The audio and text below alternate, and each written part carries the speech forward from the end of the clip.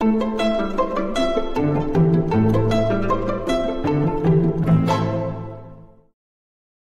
would love to pray to get us started here because this has been a bumpy morning.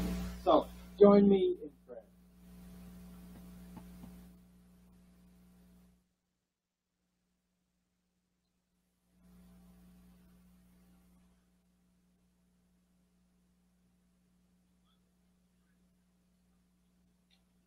Are you sovereign over all the successes, all the failures, all the problems? You are over. Lord, and we know that you want to speak today. There is nothing that can stand in your way. Lord, so I pray against anything that would keep you from speaking to the people here and the people watching online. Because you are a revealing God. You want to make yourself known. And you want to make yourself known today. Lord, calm my heart. Calm our hearts. Speak powerfully.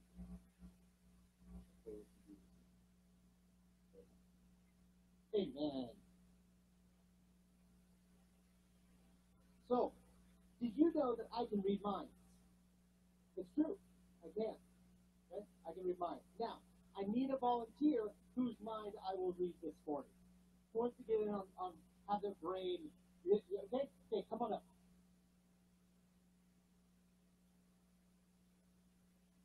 All right, let's give a volunteer a hand. Okay, come up right up on the blue with me. There we go. Okay, so my name's Greg. What's your name? There we go. Okay, let's give a round of applause for Joshua here. Okay, so I'm going to read your mind. Are you ready? Okay, let me get my mind ready. Okay. I want you to pick a number between 1 and 10. Got it? Okay? Now, how are you on your time scale? Can you multiply that by 9? Got it? Okay. Now, if it's a 2-digit number, take the 2 digits and add them together.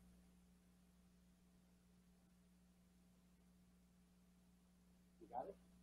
Okay. Good. Let me make sure. Okay. Now, the last one, subtract 5. Okay. You got it. Okay. You read your brain. I have to read from a distance here, but I think I can still do it. Okay. Your number 4. Is that correct? Booyah! Round of applause for Joshua! Thank you. You can go back down. There it is. Mind reading right there, even from a socially safe distance. Now, what you just saw there was not actually mind reading. It was algebra. And that's one of the techniques that folks who practice something called mentalism use. See, mentalism is a skill where you can take something that is unknown and through a few different techniques can make it known. And that's what's kind of amazing about mentalism. You can take something that is unknown and make it known. Now, what if I told you that you could do that same thing with an unknown future? What if I told you that you could still, in the face of an unknown future like we're all facing right now, COVID, election, Supreme Court nominations, the future, school, all of that, there's so much unknown we're facing right now, unparalleled in any of our lifetimes. But what if I told you that you could take some of those unknowns and actually make them known? See, that's what this series, Hope in Uncertainty, is all about. Hope in uncertainty. It focuses on God's faithfulness when we look at an unknown future. And see, by trusting God and knowing His faithfulness. You can make some of your unknown future known. And see, we see an amazing example of this with the Israelites in the desert. We've been following the Israelites along in the desert out of Egypt for the last few weeks. And we see this happen right there in this story. But to really appreciate this part of the Bible story, there's a concept that you have to understand. And this is a really important concept, especially for all of you parents and all of you aunties and all of you uncles and grandparents, which pretty much is all of us and all of you. And to help understand this concept, I'm not going to talk about it. I'm actually going to invite Tom and Tommy up here to tell you about and explain this really important concept to you.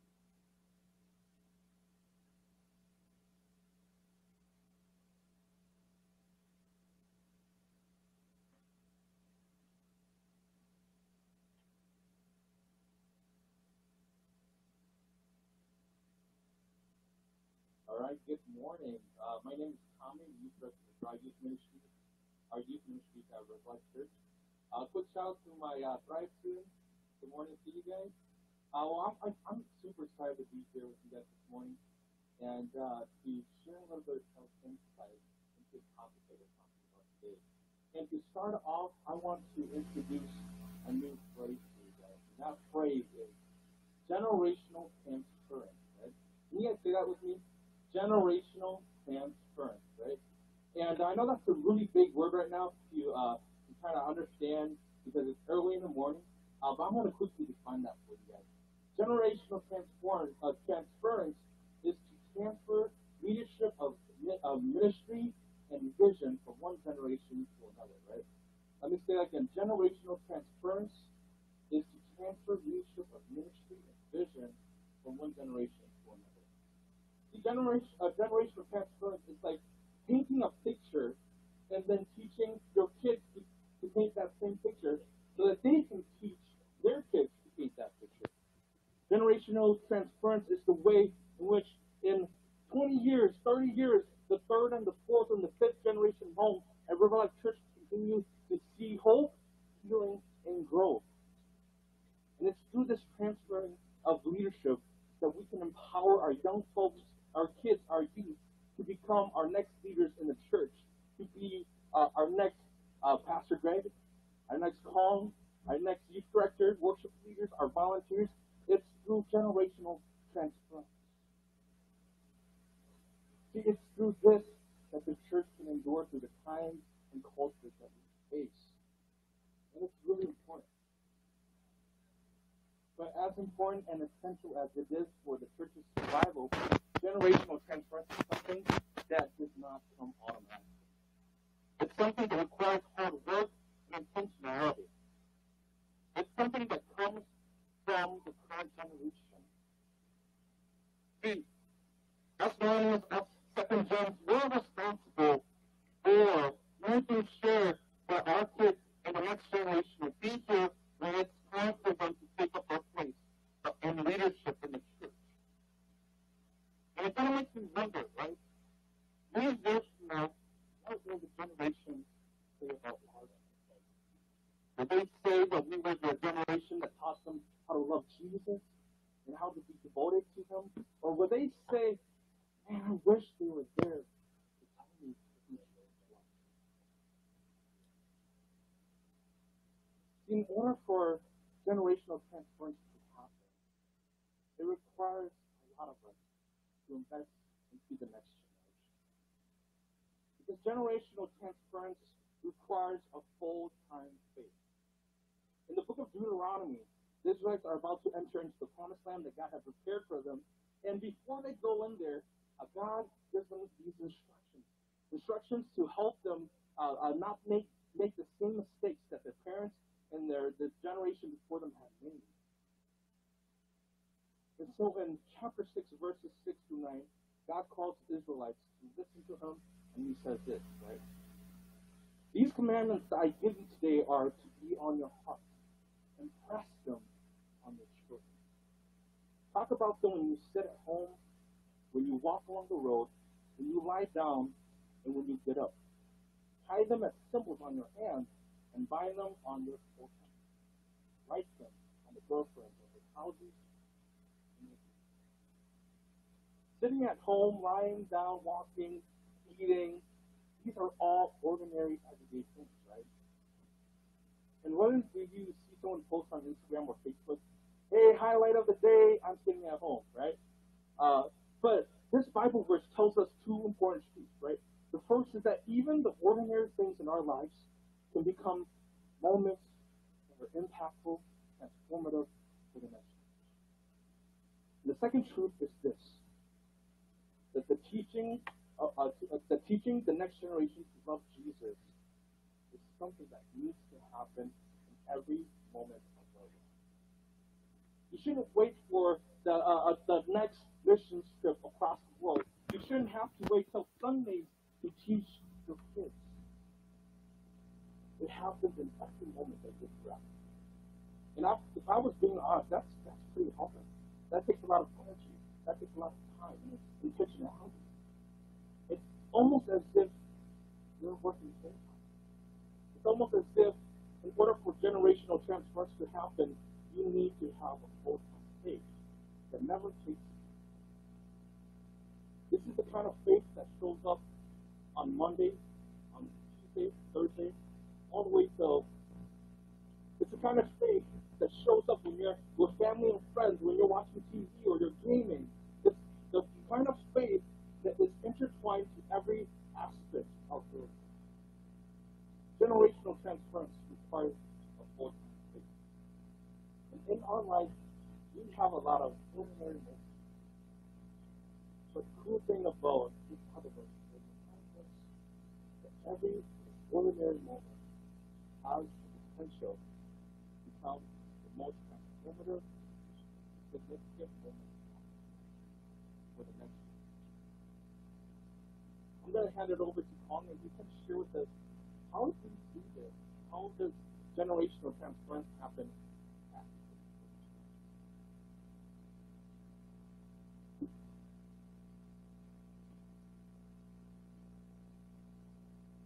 So it's Tommy mentioned, generational transference is huge.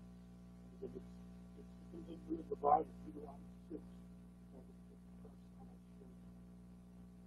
it's from a word where you see you're listening to every day. Look at local. The laws feel very laborious. It feels really hard. This is the things that we do every day called naturally. It's so natural for me to pop down my bed, turn my Nintendo Switch on, and play Zelda for 3 hours. It's so natural for me to watch Netflix for 3 hours. And so the point is, how does it get to the point where Christ is perfect, it's something natural, so everything is happening to you every day. There's a reflection of who Christ is. Much of generational transference and information activity is going to come from Dr. Ken Nasser, who's a professor at Johns Hopkins. He's based a lot of his doctoral work on the Lord. Specifically, it's like how we talk about how basically contact is generation, because we're experiencing unique times where children who grew up in church, they don't understand because sometimes they never really had it. They just follow the rules. But this idea of how to transform a real, effective, genuine faith to the generation, so that faith can continue to be God's word. So the most important thing is this: we have to be transformed by Christ. We need to demonstrate that we have solidly formed spiritual character rooted in Jesus. That every part of our lives is penetrated, and every part of our life is overflowing, and every aspect of life is reflecting who Jesus is in our life. And so it's kind of like last week, when God gives us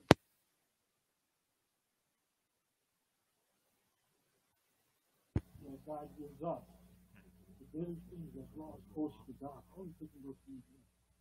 You see, at times God doesn't want us to do the same mistake that the Israelites did while they were in the desert. God doesn't want us to disobey it, to turn away from it. And so living a life that is rooted in Jesus allows us to take on these practical ideas and allows us to transfer leadership, vision, and ministry to the next generation. And so here are some of the practical things you can do to generation transfer psychology. You need to have intergenerational. That means as adults, we need to be surrounded by people who are older and younger. For kids, that means we need to have relationships with people who are older and younger. Study by typically says that an ideal relationship for generations that for us to happen is to have a 5-to-1 relationship for every young person. If there's 5 adults who surround that young person, there's a likely chance that there's a better chance that they will carry on their faith in an authentic role. This is more authentic than your way. And so if you're an adult, a young person, always to surround yourself with 5%. If our lives need to be reflective of the whole gospel, so our relationship with Jesus needs to be in all aspects: work, family, friends, activities, hobbies, finance, attitude, personality. Every part of it needs to resemble who Jesus is. Sometimes we like to change on Sunday, but during the other days of the week,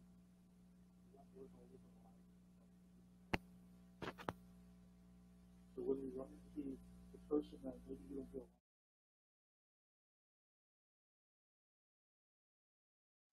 when we run into someone who gives us an attitude, how do we interact with them?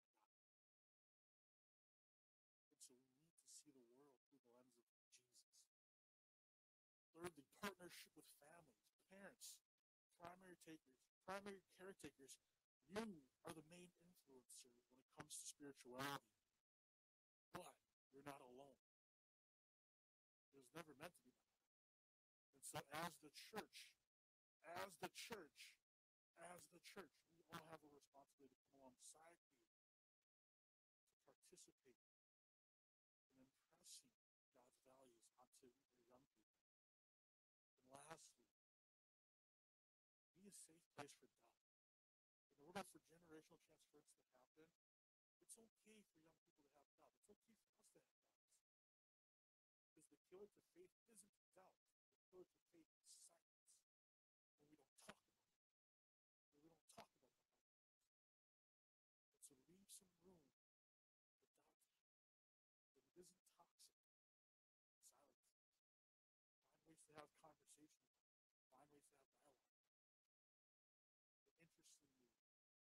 But interestingly, when we allow room for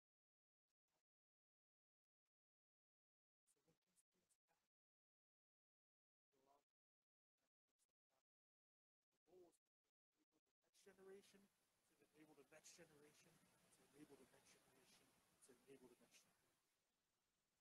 So in a nutshell, that's what I'll pass it over to Pastor Greg to continue on and see what this looks like.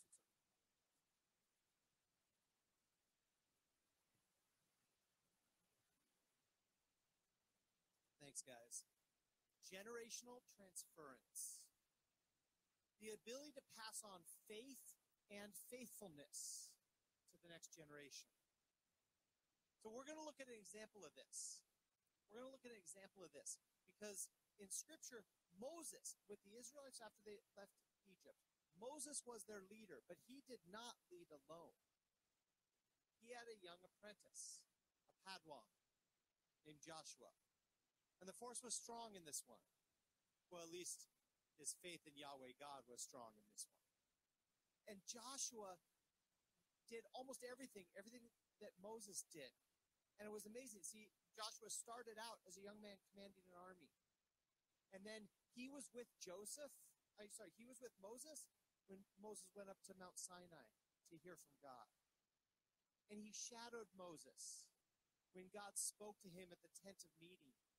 And if you were here a couple weeks ago or you watched this online, and we talked about this idea that Joshua wanted a first-hand faith.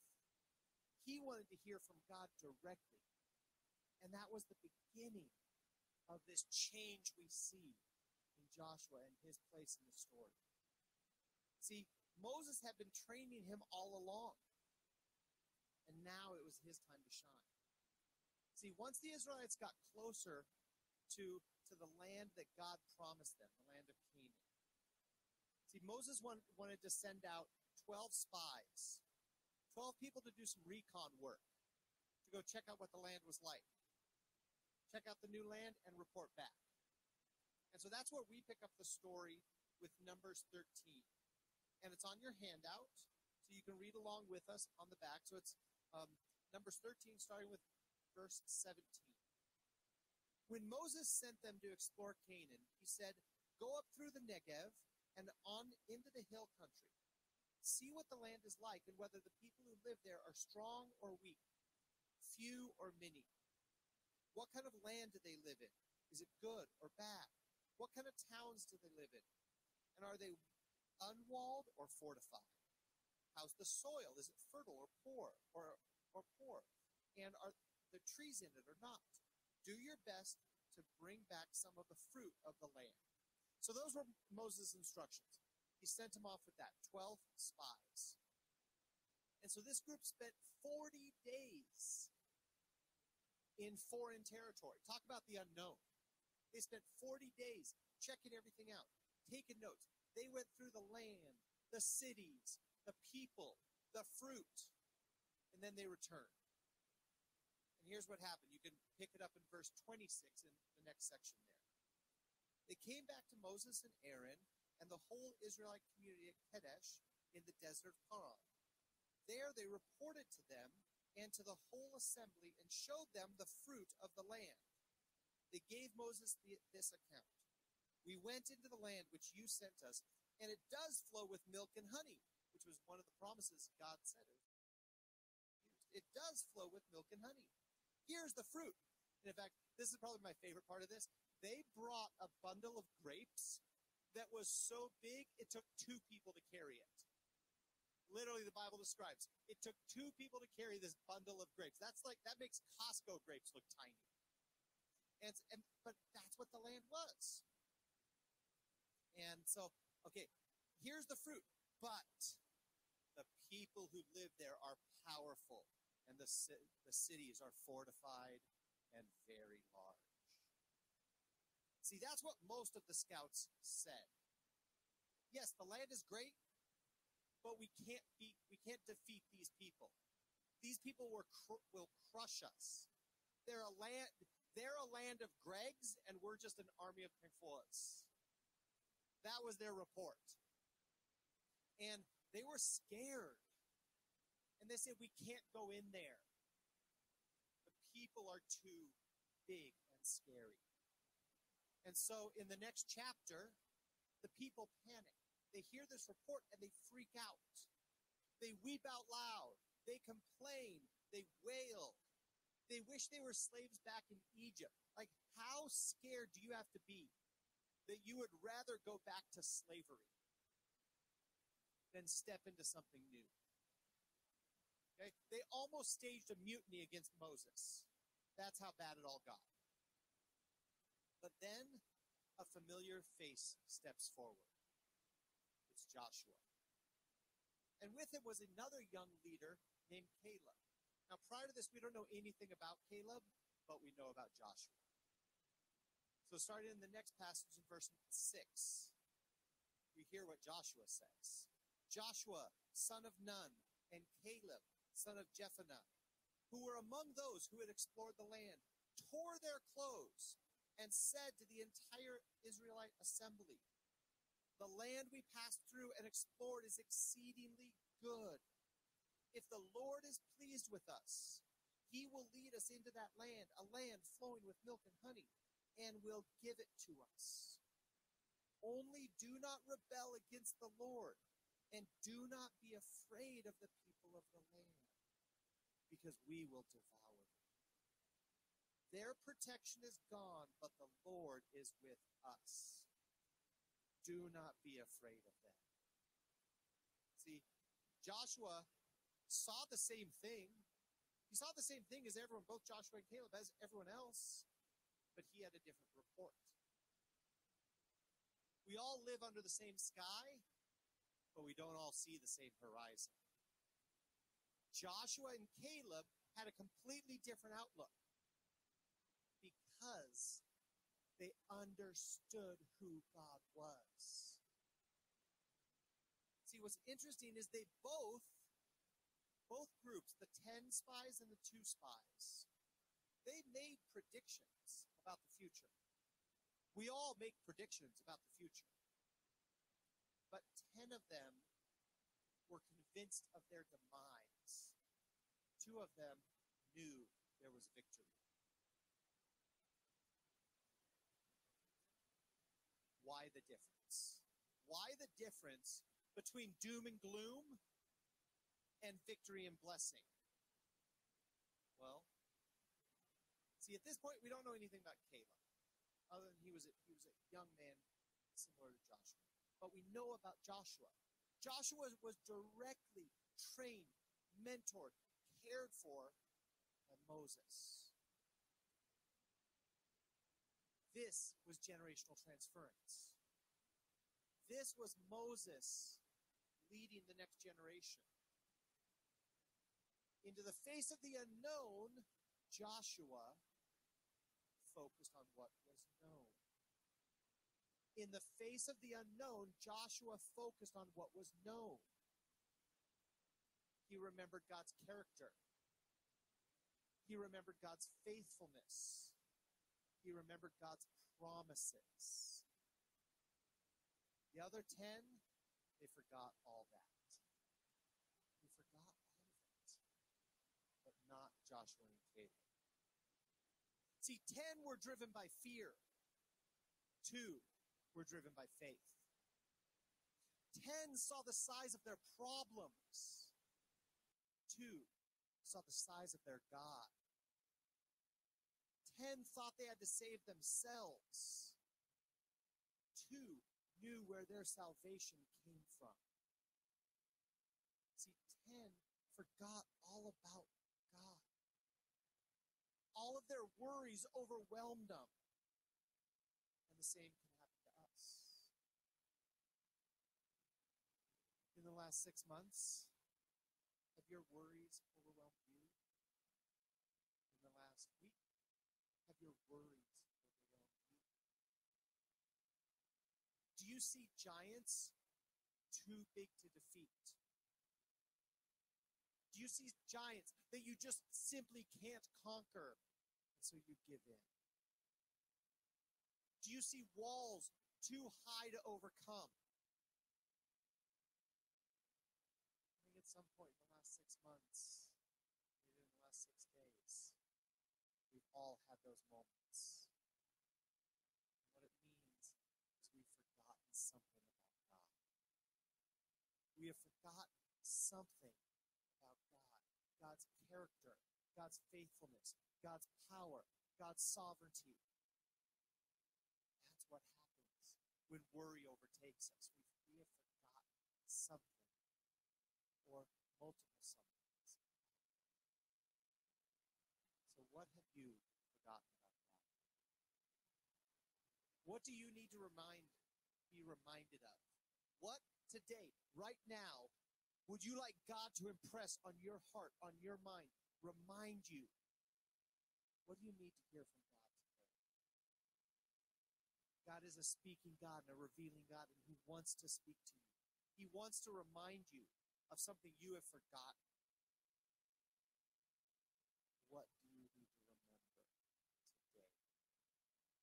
Because that is how we can take an unknown future and turn it into something known.